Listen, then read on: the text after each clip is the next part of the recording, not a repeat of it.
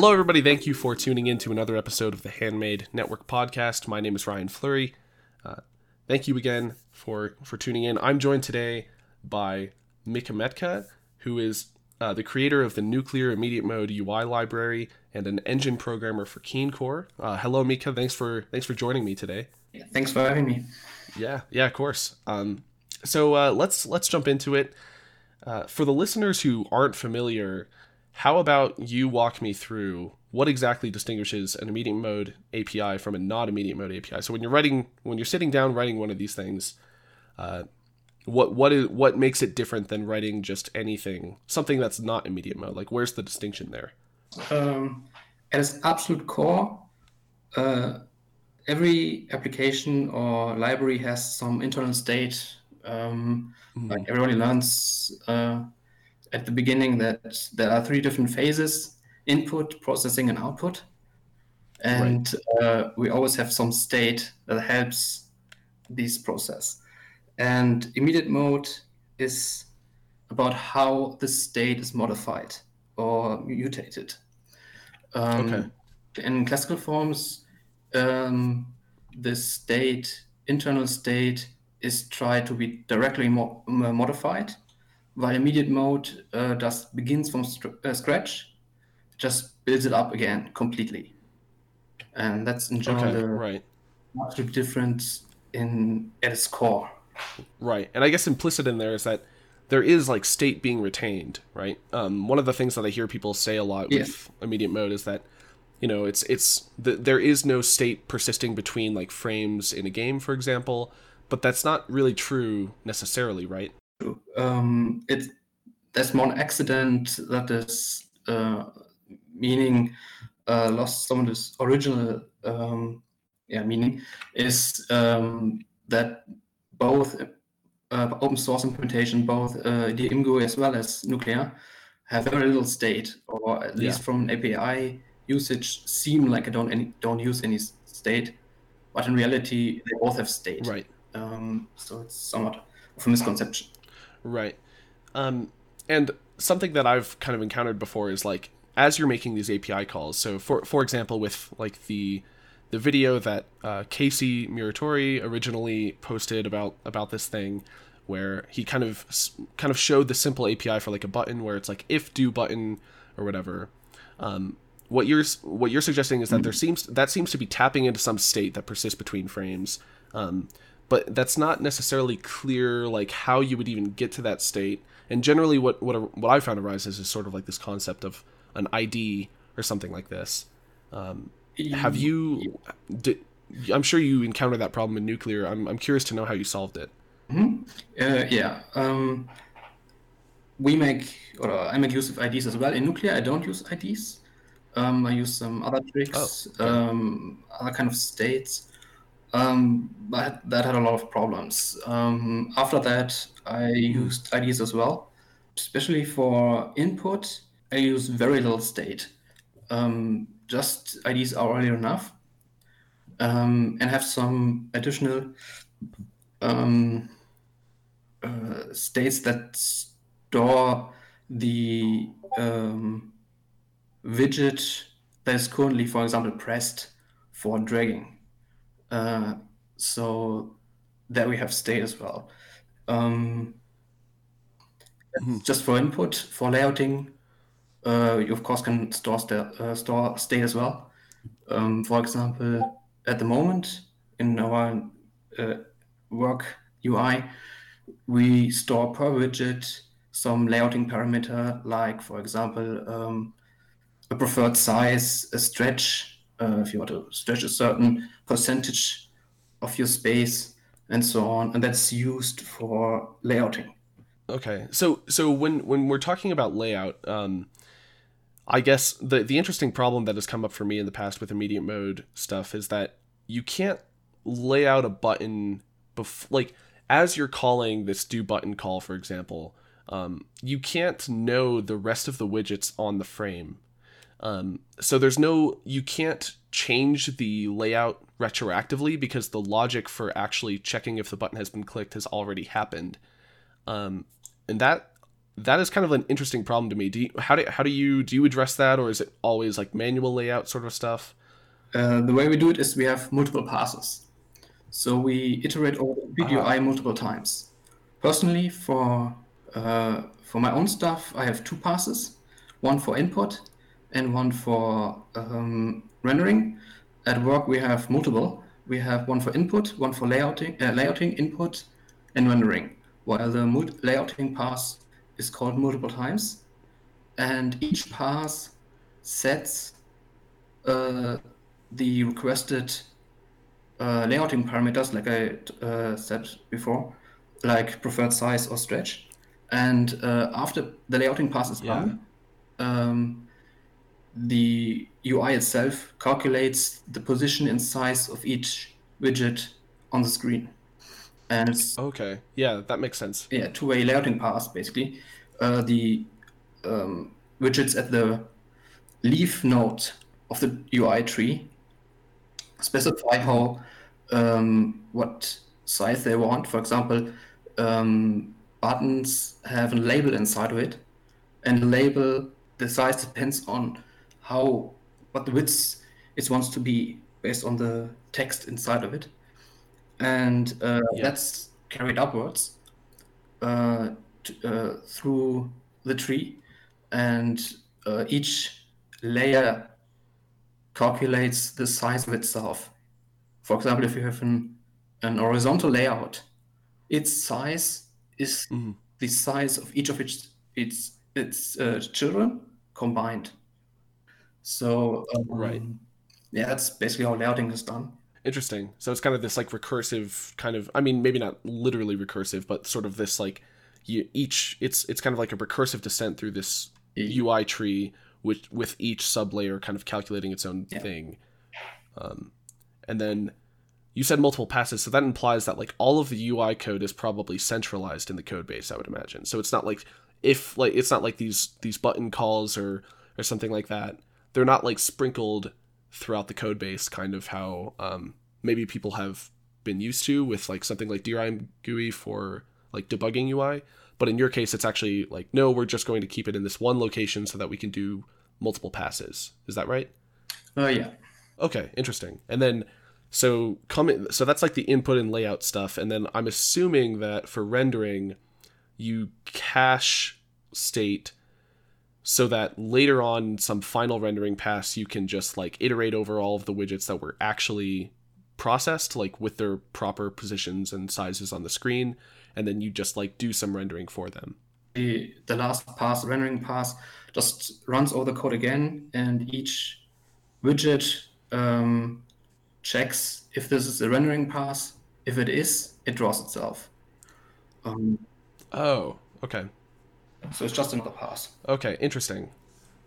Cool. Okay, so you don't actually like cache up a buffer. You just say go over the UI again and then Um, put the stuff on the screen, there's basically. one vertex indice buffer, basically two buffer, that get filled, but only on the rendering pass.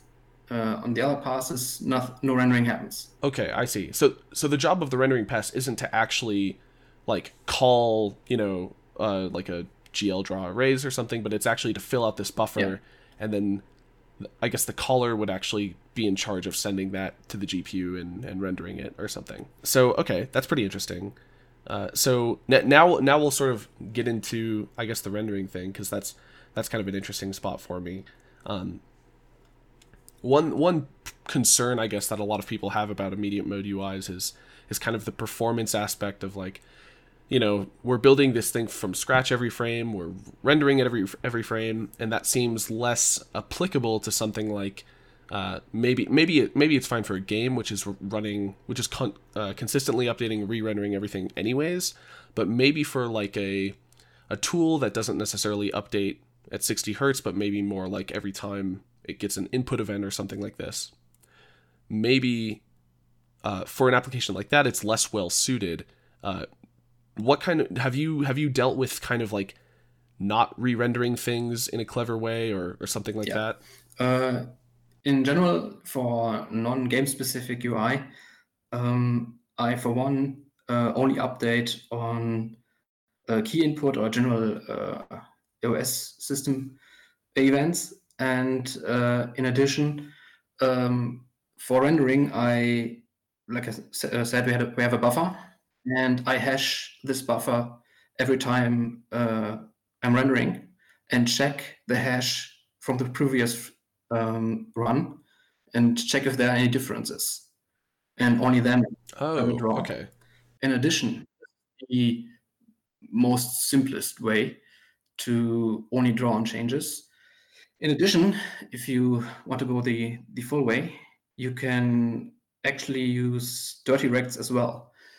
So you tile your screen in fixed size blocks, and each of these blocks, every command is clipped against. Basically, you check, is this command, this draw rectangle call, which tiles on the screen are affected, and all which are affected are calculated into a hash and then checked.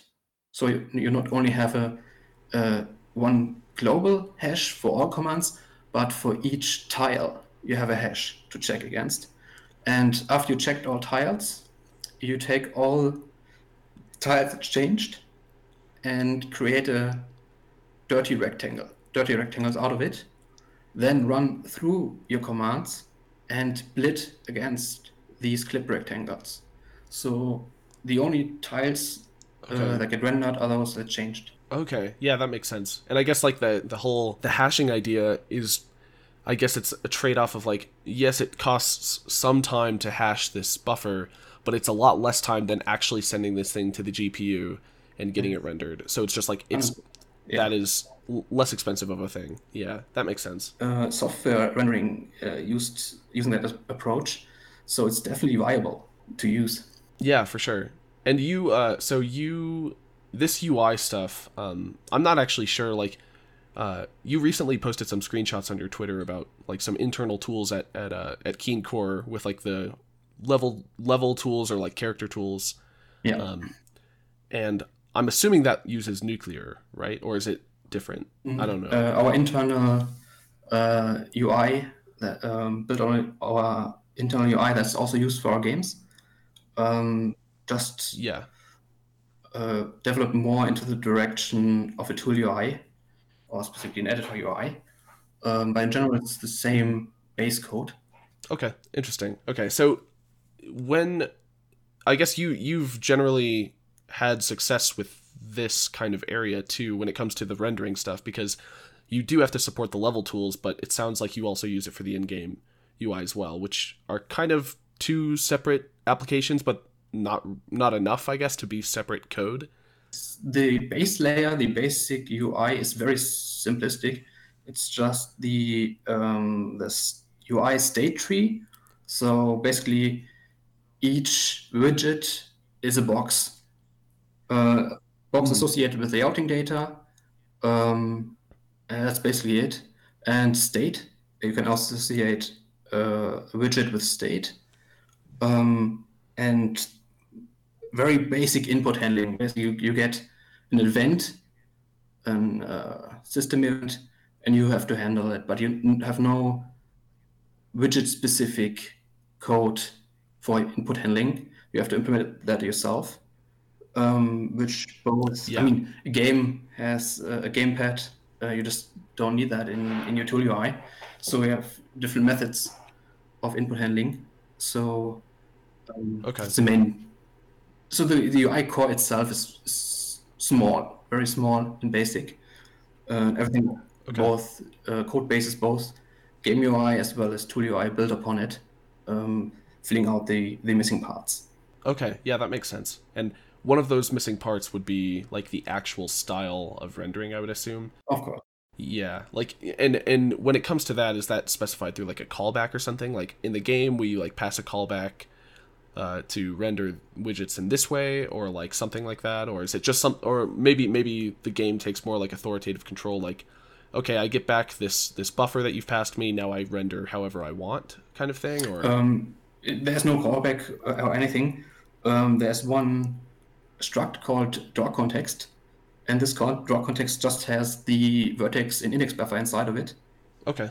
and it's passed in the UI to each widget, and you just call a draw rectangle or draw a circle or anything like that on it, and it's automatically buffers for you the vertices and indices, Okay. and so it's completely on us, the tool UI and game UI, to draw whatever we need. Interesting. Okay. We also have very different requirements. Basically, game UI is everything is textures, while the tool UI also draws a lot of rectangles or does a lot of things by hand, Right. even though the editor also uses skinning. But yeah. Okay, interesting. That makes sense. So basically there's this so I guess it sounds like the UI code actually is more in charge of rendering than I expected. So the UI code is actually saying, okay, you've called this draw circle thing, so now it's on me to actually like input basically feed these associated vertices into this buffer so that you can draw it later, and like we'll just package all the vertices for you. How does that exactly work with like texturing? If I want to draw a textured like quad or something like that, do I send? I guess what do I send to the API in that case? Simple, I think split texture call. I give it a rectangle and I give it a texture handle, and everything else is handled for me. Oh, okay. I think in the back end, it's a draw command that stores the texture handle, and the vertices reference the texture. Okay. If I remember correctly. Gotcha. And a texture handle, is that a kind of a UI specific concept, or is that just like global to the engine, I guess? What does that look like? Yeah, it's engine handle. Okay. Basically, all the rendering stuff is we have modules of some kind, and both for game and tool UI use the same modules, and that includes rendering. So the same rendering system that is used for our games is also used for our tool UI. So I just reuse all of the tech we already have. So all these texture handlers and all that is already provided. So I have very little to do with actual drawing or rendering or platform abstraction. It's already handled for me. Right. Okay. Interesting. And is that a concept that's uniform to the engine? So do you guys have many different modules, and then kind of have this dependency tree of modules? So if you use UI, then you need to use rendering, maybe sound too, Yeah. something like that. Okay. Interesting. That's a pretty good overview for me, of sort of what nuclear looks like. Now, as you had as you had mentioned to me previously, and I think you announced it as well, nuclear is sort of, it's concluded for you, because I guess I assume that you can only work on UI for so long. It seems, right? Yeah. The real problem is more just time and energy. Uh, just work takes so much energy from me and just time that I just can't get myself to spend a lot of time on it. Especially because again UI, I already work 5 days a week at least on UI, Yeah. and especially in the beginning of working at Keen, I spent I think the first 6 or 8 months working on UI both at work as well as on the weekend, basically uh, implementing the or similar features both in my own UI, own toy UI, as well as at work, just to try out different things. Oh. And I basically burnt myself out, Oh, okay. at least uh, for UI. So I try to do other things at home now on the weekend Okay. outside of UI. I mean, it was probably a really good experience to actually like consistently iterate on different things in that way. But yeah, I mean, I definitely get what you mean about. It doesn't sound, especially. I mean, I don't know how many years it took you to actually work on that thing, but I can definitely understand getting burnt out there. I've been working on UI since 2014, so it's 6 years now. Oh, okay. So first nuclear took 1.5 years, and after that I just had one test UI after the other. I think I wrote at least 10 different smaller versions, just trying things out. What's the best way to write an immediate mode UI? Right. So at some point, yeah, it's too much. Yeah. Right. That's interesting because I remember there was something that Mike Acton said, I think, in one of the Handmade Con talks, where he just said, like, the best thing that you can do is practice or something. So I don't want to quote him. Yeah, I remember. Yeah. And that's like more or less exactly what you did. Agreed. Yeah. Like just like practice making this thing as good as possible. And I guess now you're sort of like, okay, I figured out. Let's move on, I guess. Well, UI is a very big topic. I mean, Right. I am mostly focused on tool UI, so I didn't spend as much time on game UI, and they are somewhat different. Yeah. I mean, in game UI, you have a lot of more animations, and while on the tool UI, you have very little of it. And you also have gamepad and all that support they just don't need in the tool UI. Right. So there are differences and always more to explore and test. Yeah. But yeah. It seems like at a lot of studios, just and from my own personal experience, it seems like when you're on one of these larger teams, the UI is, I don't know the correct word maybe, but one of the biggest problems with making UI for an in-game thing as opposed to tools is giving control to artists over what things look and feel like. Is that like a challenge that you have to deal with nowadays? Because I know like interoping with existing artist tools is... Well, for the game UI, I'm lucky enough to be in a position that our designers can actually code. Oh, wow. So it's actually our designers who write our game UI code. So the program itself just look over it. It's even C++, so it's not like some scripting language or something. Mm-hmm. It's real C++. But the API is so simple that the designers also program their own little helper functions in utilities, and we as well, that it's simple enough to just let our designers loose. Wow. Okay, so only good experiences. Yeah. Right. Yeah, because I guess you would probably, it sounds like you're attributing largely the designer's ability to even work with UI code to the immediate mode aspect, or to like the simplicity of the API in general, which I guess is partially something that immediate mode API is optimized for a little bit. I had a case. This was I think it's our lead game programmer who never wrote a line of code specific for immediate mode, or have never heard or used immediate mode UI code. Wow. And he was the one who wrote the animation graph just out of nothing. I mean, the basic UI I wrote, but everything above it was written by someone who never touched immediate mode UI. So it's really, and it not even took long. I think it was a few days, 2-3 days, and everything was written. So it's extremely fast to get into, since you only need to know conditions, loops, and you're good to go. Right. Basically. Yeah. Wow. Everyone with basic understanding of condition knows that if button was pressed, what it means. So right. It's very intuitive. Yeah.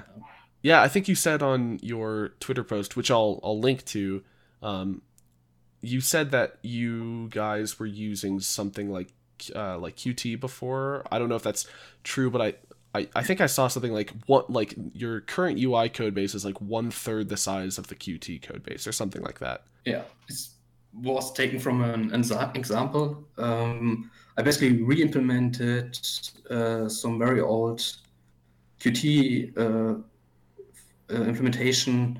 I don't even know which view I was re-implementing, which feature I was re-implementing, but at the end it was 1/3 of the code and 1/3 in number of files. Wow. So it's massively more smaller and easier to understand. Right. Qt has a lot of callbacks and which makes things a little bit more complicated to understand. But overall, the code got a lot simpler and smaller. I don't know how much I could get into it, but we have a server. Our editor, we have an editor and a server. The server stores all the state, and all state is exchanged between the editor and the server. So the client, on the client side, we have to do caching in a lot of cases, since the connection between server and editor is not fast enough sometimes. Basically, the server also has validation. But for example, if you drag an object, the acknowledgement of that drag or movement of an object has to do a round trip, first to the server and then back. The server is obviously on your local machine, but still it takes some time. Right. But of course, this leads to bad usability in your editor. So you have to cache your position. You have your editor internal state that you keep, and meanwhile you send back and forth the update position to the server and back. And after your drag is finished, then as soon as confirmation came back, you jump back to your confirmed position. So Right. there's some additional complexity you have to handle. And the more complicated your tool UI already is, the more complicated those things will be as well. And but overall, the split has been very positive. You don't have to do any kind of saving Control S anymore. Wow. Everything's always saved, and so far only cause problems for the actual UI programmer, which is me, which is not so bad in comparison to our all of our artists or designers, which would multiply any problem. Right. So it's better to solve the problem locally instead of trying to manage it by each of our designers or artists. Right. And if they do stuff, it's probably a lot worse than me having to spend 1 or 2 hours more on the problem. Interesting. Yeah. So actually, it sounds like all of this UI stuff, like with the server communicating with the editors, and basically every action on the editor side being validated by the server, that's like that doesn't sound like it complicates the API though, since other people, as well as like designers and people like gameplay programmers and everything, are writing their own tools and UIs in this stuff, right? So it doesn't sound like it actually it sounds like that's all managed by the API backend. Is that right? Which API? The actual UI calls that somebody is making. Like it sounds like those. Okay. To clarify, yes, the actual UI has no direct interaction with the backend. Oh. Okay. Except I have some widgets that are basically abstract over the fact that there is a round trip between it. For example, I have a text field. This is just a basic text field widget inside my tool UI module. And I have one built upon that basic widget in our editor. The editor version also does the communication and with the server. So it's another abstraction above it. Okay. But the usage code is still the same. For the one using the editor text field, it looks the same, but the behavior is specific for our editor. And you don't have callbacks, you don't have Right. Yeah. any kind of complex programming constructs you have to deal with. It's still just a condition. Right. Was committed, Yeah. lost focus. It's still That just is. each of these is a condition below it. It's very understandable and intuitive. Yeah. That's really great. And I think like if you had stuck with Qt, you probably wouldn't have designers writing UI code very much. Yeah, Probably. actually was a very big problem the last time. I mean, I wasn't there yet, but the one who wrote it later left, and no one wanted to go anywhere near the code. So our tools Oh. severely suffered, as well as our artists and designers. And one of the great advantages now is literally every one of our team wrote UI in the past. Even some of the best features were written not by me, but someone else who just had a problem, looked at the code, said, "Oh, I could change this a little bit, sometimes even a little bit more, and changed it up, and Right. it was better for it." Oftentimes, it's just small things that I add, try to keep it as reusable as possible, and someone else sees that feature and uses it as well for completely different problems. And in the end, it's better for it. So in that regard, it was definitely a success. Just the feeling for the team that if something is not right, I can just change it. I don't have to dig deep into Qt or any of these libraries. So, but instead, the code is so similar to all our other code we have in look, in Right. the way it behaves. That I can just go and change something if I need something or if something's not as good as I want it to be. So that's pretty cool. So that means that everybody on the team, including artists and designers and everybody who's not maybe officially called a programmer by their job title or something, they have like they're building the game locally. They're modifying the code if they need to. Maybe not as much as a programmer would, but they still have the ability to open up an editor and like change some stuff. I mean, in theory, but we have a divide between programmers and artists, but we have multiple programmer teams. We have the game team and we have the core team, the core engine team, and all programmers write UI.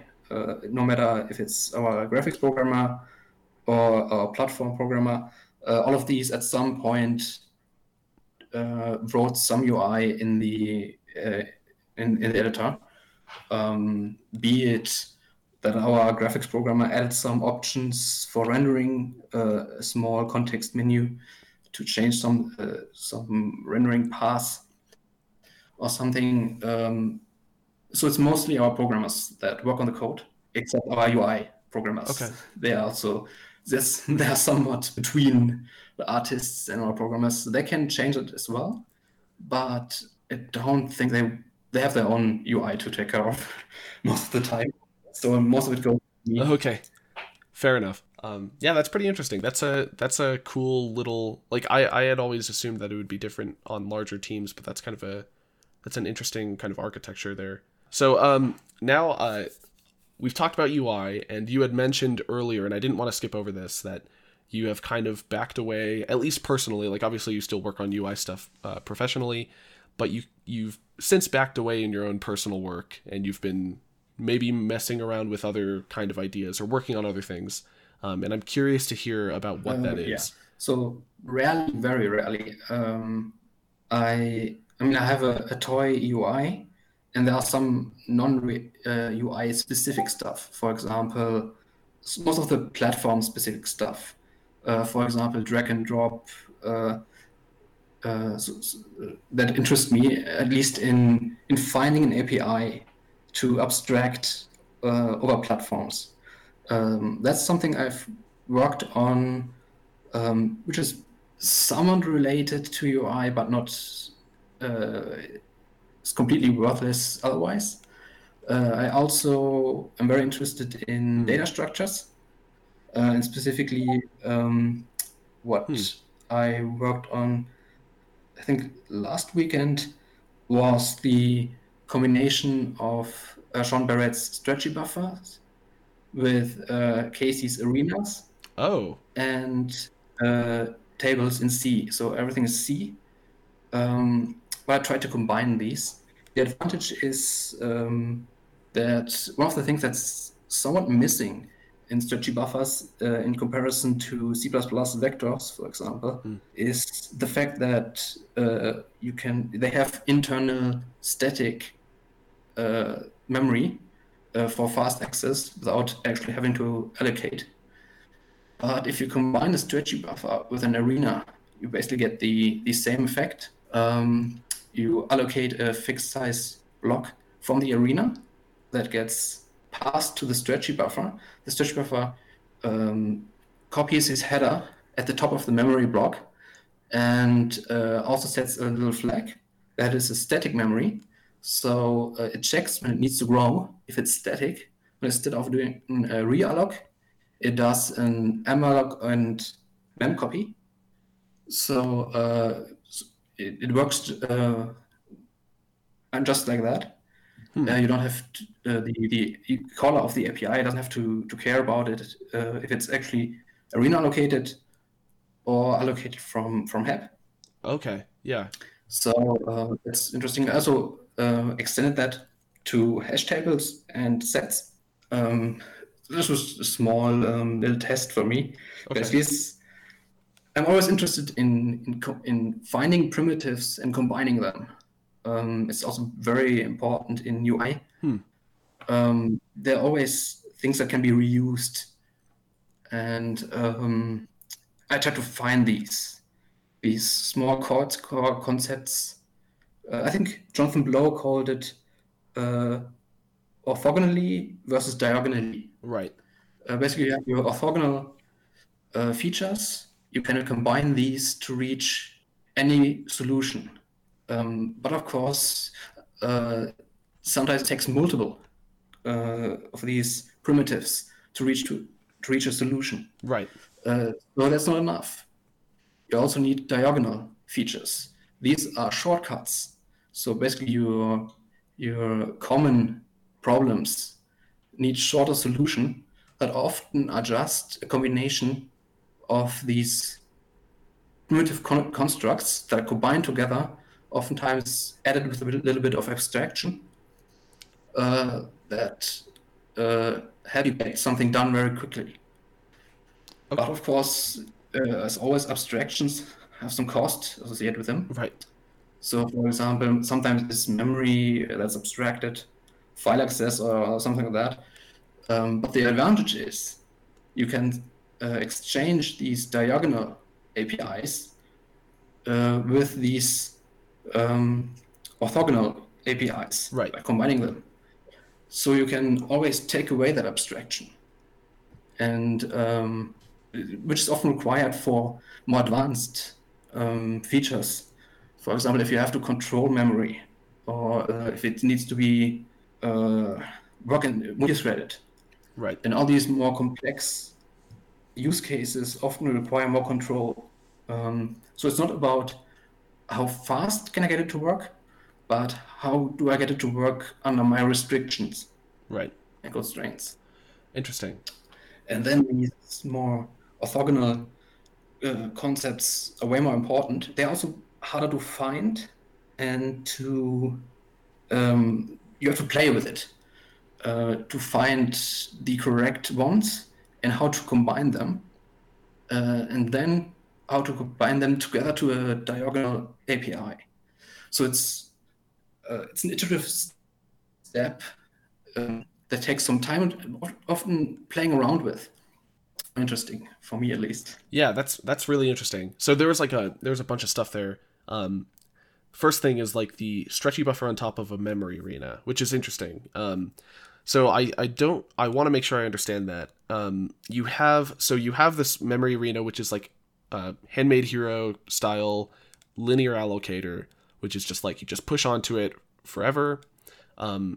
Yeah. Is the idea there that you have an arena and you have like fixed size blocks, but Yeah. so the stretchy buffer doesn't need to remain contiguous. Is that what I understand, or is it? Of course, it's basic. I mean, I think Handmade Hero as well as I think he allocates blocks, Right. so it's not continuous as well. Yeah.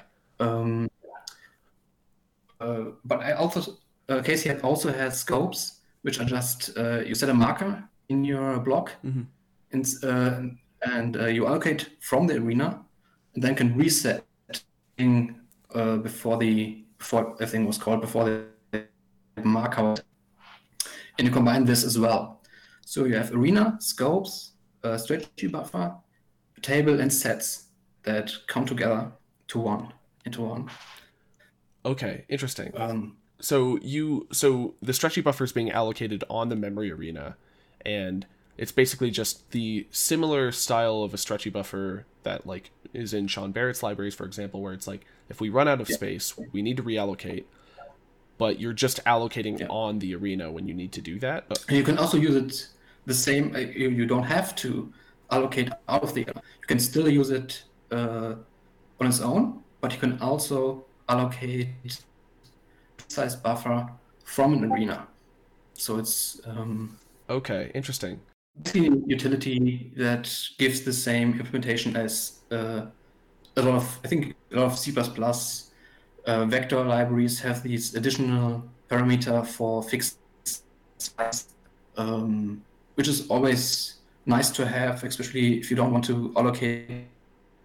I mean, in UI or editor at least, we have a lot of library allocations Right. for sorting or filtering, and so in these cases, it's oftentimes good enough to basically say, okay, I even already know the size of it. I just allocate the stretchy buffer from the arena, have this fixed size block that get back directly, and work on that. And at the end of the function, I reset everything, and allocations is basically a non-problem at that point. Right. Yeah. And I guess you get pointer stability too if you're working out of a fixed size block, right? Like I think in a standard, I don't actually know what the C++ spec says, but if you use an std vector, for example, with or like just a stretchy buffer, like Sean Barrett's stretchy buffer by default, like you can't take a pointer to an element and expect it to remain constant if it grows.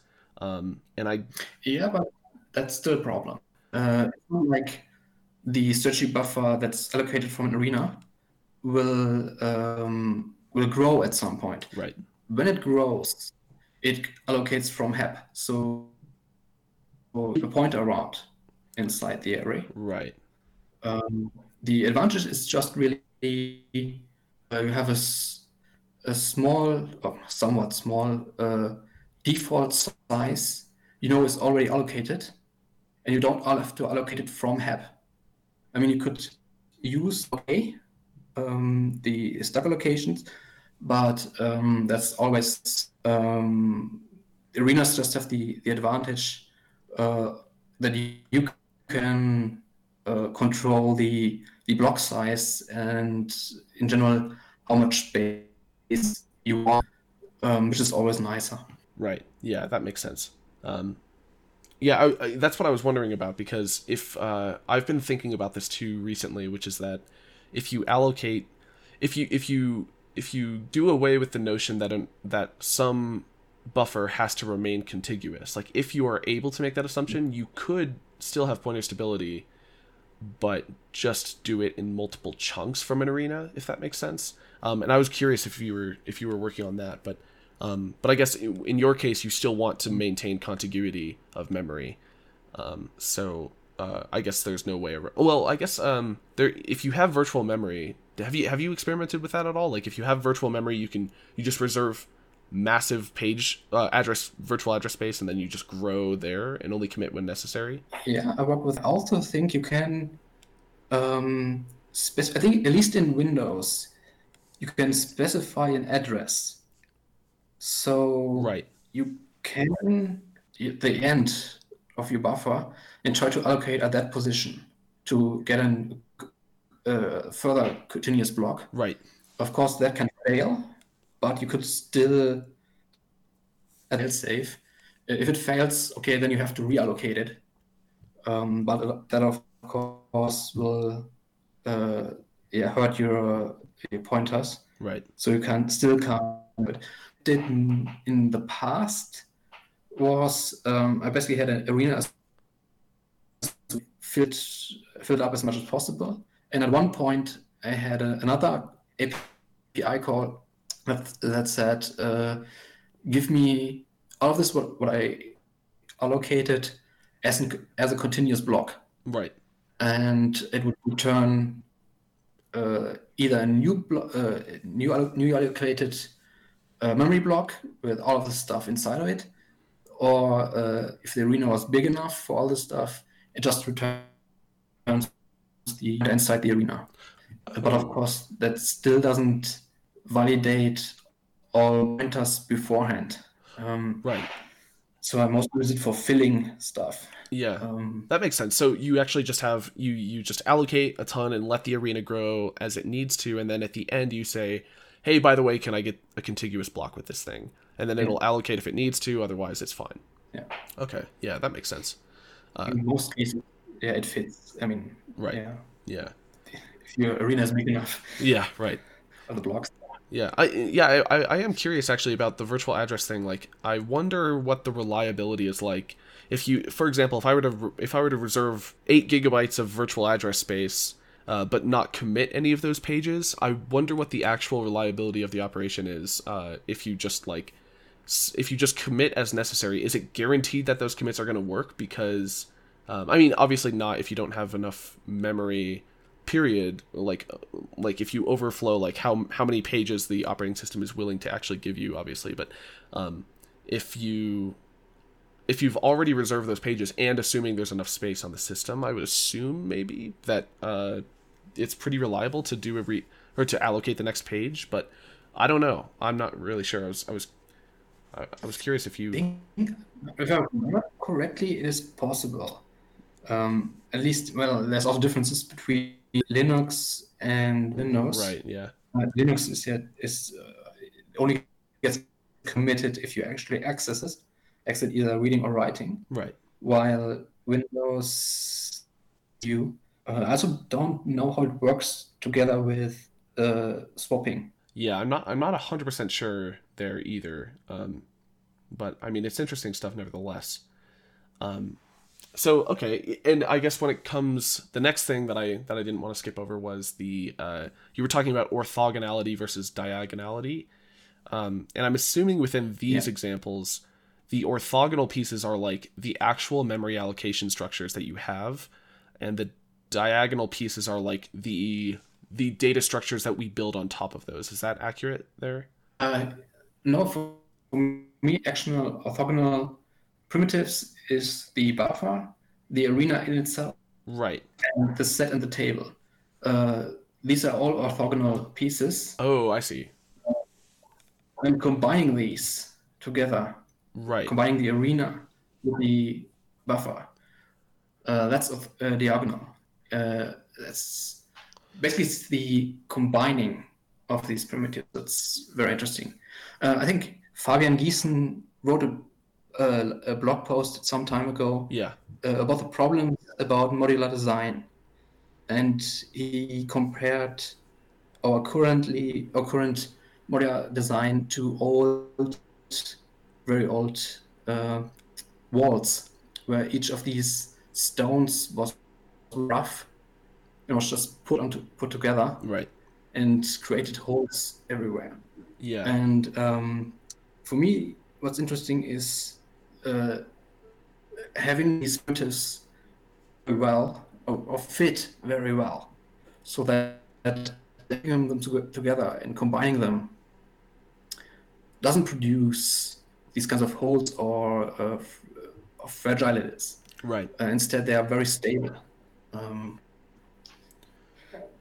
So that's what I'm mostly interested in. Yeah, that's really interesting. And I guess you are, from what it sounded like, you are exposing control over memory allocation at a very high level, contrary to, I mean, I guess like the C++ philosophy was always like, we're going to hide memory allocation away from you.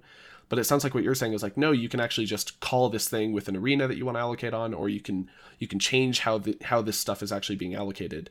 And on the if it's diagonal API, then I would expect that everything's taken away from me. I just want to use it. For example, I had a zip API for zip files, and the diagonal API is I wanted to open. I don't want to think about file access. I want to think about memory allocation. Just I want to open the zip file. I want to find a file. I want to open that file or get the file content and close the zip file. Right. That's very high abstraction. I don't want to think about anything than what I actually want to do. Then the actual orthogonal thinking is, okay, now I need to think about memory. I need to think about file access. And what are the abstractions here? And what I did was, first of all, memory cannot be requested. It can only be requested, not taken. So you had one function that returned a request struct. Request struct could either request memory or file access, which is also memory. The file request was just a position inside the file and a number of bytes to read. And the memory request was a number of bytes to allocate.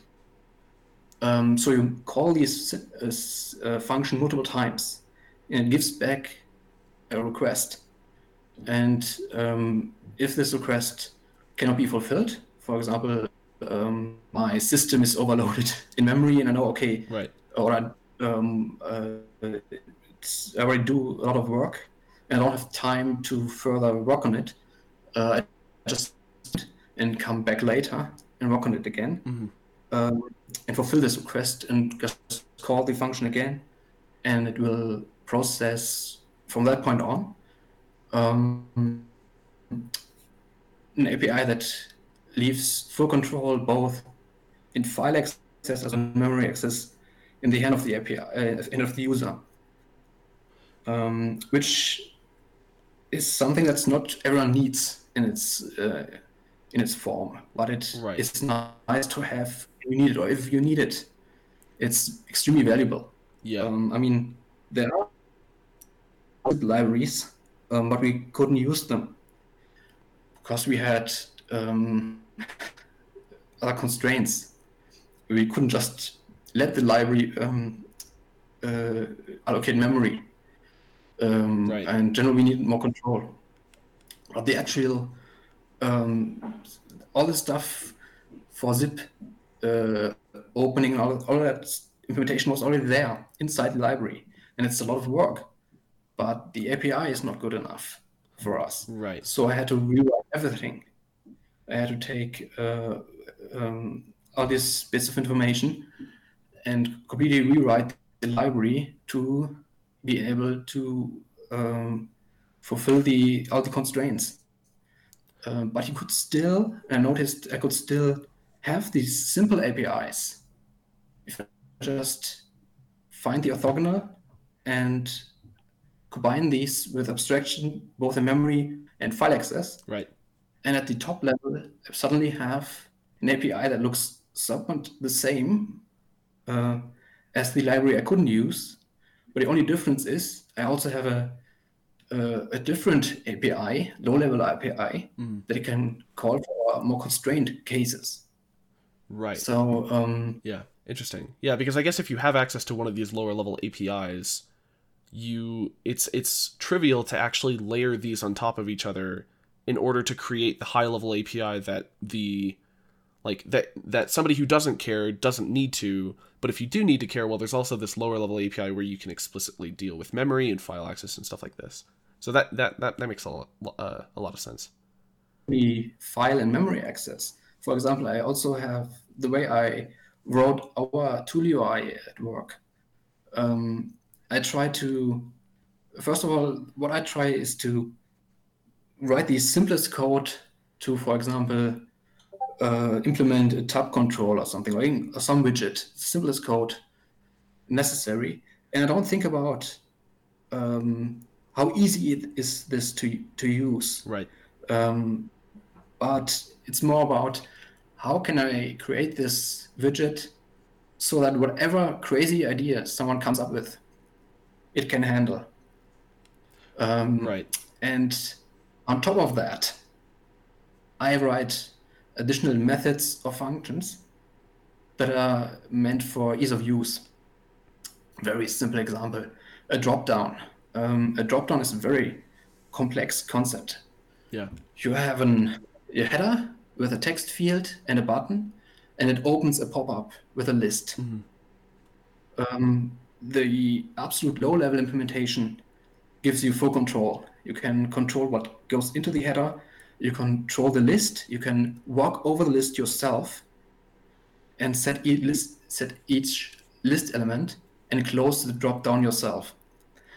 But of course, if you just have a string list, you have an array of strings, doing that is just annoying for every case. Right. So you add a function that just takes in this string array and does all the rest for you. But if you don't have a string array, if your data comes from somewhere else, you don't necessarily want to create a string array just for this function. So for these cases, I still have my low-level API Right. that I can use and fulfill this problem as well. So it's very important, especially for something like an editor, like our editor. Almost everything is custom made. For example, at the top we have a concept of a workspace, which is just different layouting methods of different views. And on the left side is a small menu button. It's just a tab view linked, and on the left there's a small menu button. Right. This is just a default tab control widget.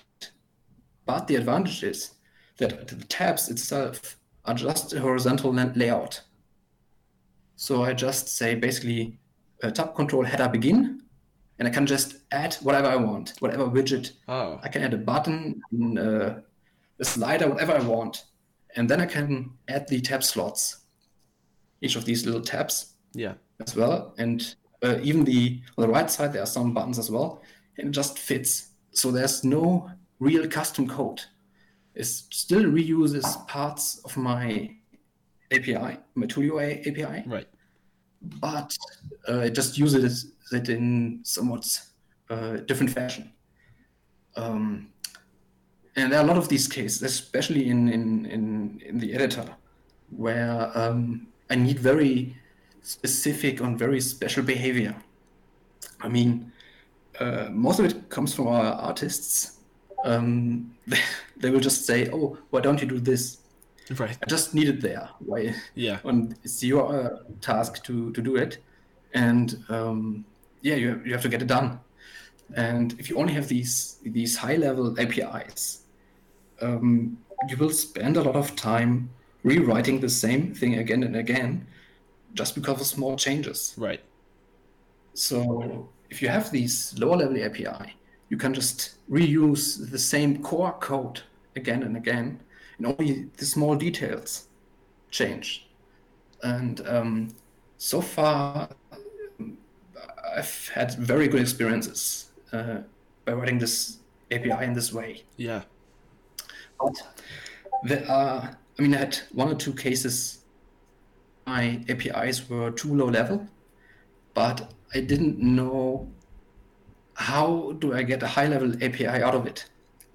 Huh. Okay. And I worked on some, I just put it on the side for some time, and I noticed that, or at least I got some positive feedback back for my just a context menu with a list. Okay.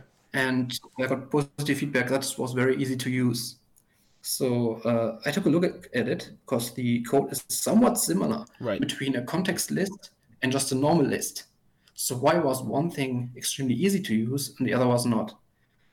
And so I just took what I found out in one and took it over to the other.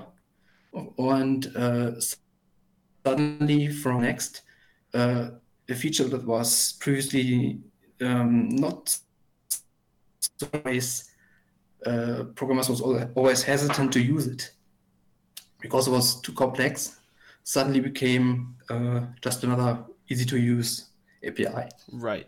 So Okay. Interesting. a lot of is not overzealously just implementing something. Sometimes it takes some time to out what the right abstractions are. Right. So for some time it's okay to just do a copy paste of some code, even if it's a bit clunky. But at some point you notice, I can reuse this part here and hopefully make it simpler in the common case. I mean, in lists, for example, a big portion are labels. You don't have a lot of, so you can instead of having an orthogonal API call that allows anything to go into the list, you can just provide a shortcut label. And so these diagonal API, low-level API is almost like by using it, which is similar, says as well at some point, just you only write a function abstraction if you use something twice or thrice. Right. And so the API develops itself at some point. You just try to keep the low-level API as unabstracted as possible. Right. And build up only that something is used very often, and they can abstract over it. There are some cases I had where it was difficult because just because of the complexity of the problem. For example, trees, the way I implement trees or lists. One of the advantages of immediate mode UI is you can display very large sets, list elements or tree elements, by only iterating over the actual visible portion of the list or tree. And however, this also creates additional complexity. Okay. Since you need to know at what point you have your score, so you calculate the index offset of your list begin and end call, and your processing between it. Right. Also, shortcuts need to be handled. And one of the problems was the tree, your arrow keys up and down, left, right, jump up to your parent, and stuff like that. Yeah. And the tree reuses the list in our case. However, I need to abstract the tree shortcuts. Since they are somewhat specific to how you store your tree itself. I mean, if you want to jump up to your parent, if your parent is not in the visible list space on your screen, the UI cannot know where it is. Right. Since it never is walked over. So only the data itself knows what its parent is. Okay. So in these cases, I just say, okay, that's 20 lines of code. I copy paste it. Maybe at some point, I find a good way. I mean, I could just turn it into a simple function and just let it go down into that function and just handle the shortcuts. Right. It's always very yeah, non-sciencey that approach, like testing stuff, and not everything has to fit perfectly. Sometimes somewhat limited solution that just works is an I mean, you can just copy and paste it, this little bit of code, and sometimes these little inconveniences are better than having over abstracted code Right. that suddenly becomes extremely cumbersome to use. List or table implementation I've used that are not immediate mode, at least in the Java or one of these many Java libraries, was always very cumbersome. Oh, yeah. You have to fill in columns and define the conversion between the tuple and all that crazy stuff you have to do. Right. And yeah. There's always trade-offs. Some in these cases, you don't have to do anything like that anymore, but you have these small pieces of code that sometimes or very rarely just don't fit perfectly, since it's dependent on your data structures you actually use for your tree. Every application has its, I mean, you're displaying a tree. Right. So you have some kind of tree or in your application to display. So it already is there in some capacity. Right. But UI cannot abstract over this tree, since it doesn't know how this tree is built up. Yes. What kind of nodes does it have, and so on. So there's that are sometimes to be paid for that. Right. But on the other hand, you get a lot of freedom out of it, which I personally prefer to ease of use. Right. Especially for editors that need a lot of control. I mean, I have small features, for example, like certain objects in our tree have a small plus on the right side. Okay. Basically, you have a folder, and only specific objects have an effect folder. Inside of effect folder, you can only create certain effect objects. So you have a little plus on the side, on the right side. You have a little feature to quickly, and this is a very specific feature that I just wrote in like half an hour, and is used multiple times inside the editor. And all these small things, the more you over how the tree works, and the more you make it easier. Also, and these smaller things become more complicated to add. Right. So half an hour, it takes suddenly hours. So you don't do it anymore. Right. Yeah. So it's always a balancing act between how much do I abstract and how much planning do I require from my user. And since I'm mostly the main one who writes UI, I still have to make sure that everyone is able to understand it. Yeah. And balancing it out more into the complexity side. Right. But leave more control. Then having a lot of ease of use. I mean, one of the absolute great things about the MGUI is that it's very easy to use, and even some very complex things are very easy to do. Right. But it also takes away some control. Yeah. And for our editor, we have a lot of control. So we don't mind a little bit. I can handle that. But the missing control is very important. You don't mind a little bit of what? Sorry. Complexity. A little bit of. Right. I mean, I'm the one who wrote the UI, so I can handle. Right. Handle yeah. it. It's not like it's one or either one is bad.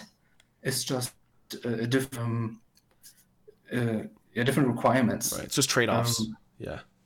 Yeah, trade-offs. I mean, if you're the DMO is absolutely perfect for quickly writing in a UI for your graphics test or something. Just the code is extremely fast to write, and it just works. And 80% or 90% of all features you want are just there. Yeah. With very simplistic function calls. It's intuitive and fast to use. Right. The problem arises if you want more control. It's not like you can't do it. It just takes more and more from you to do it. Right.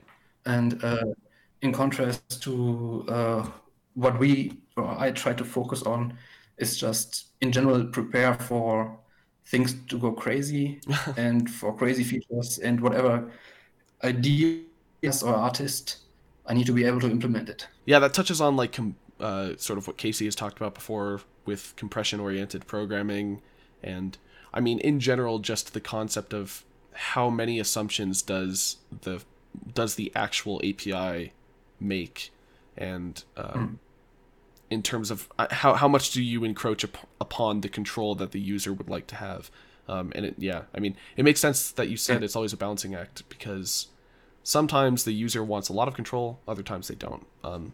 But that was very interesting. But it seems we're coming to the end of the time I have you for. So I want to thank you again for coming on for the extremely interesting talk. That was really informative and hopefully interesting for all the listeners as well. It was very interesting for me. So do you have anything that you would like to say as closing thoughts for the recording here? I'd like to thank Casey, of course, for Handmade Hero. Right. Omar, of course, for his DMV, which basically introduced me to the concept. Greetings to all of Handmade, the Handmade guys, all of them. Yep. To my colleagues at KeenCorp. Yeah. Awesome. And you are all the way in Germany, so yeah. I think so that explains the connection issue. So sorry for listeners for any connection issues. I hope that everything was still audible, but nevertheless, it's been really good, Micha.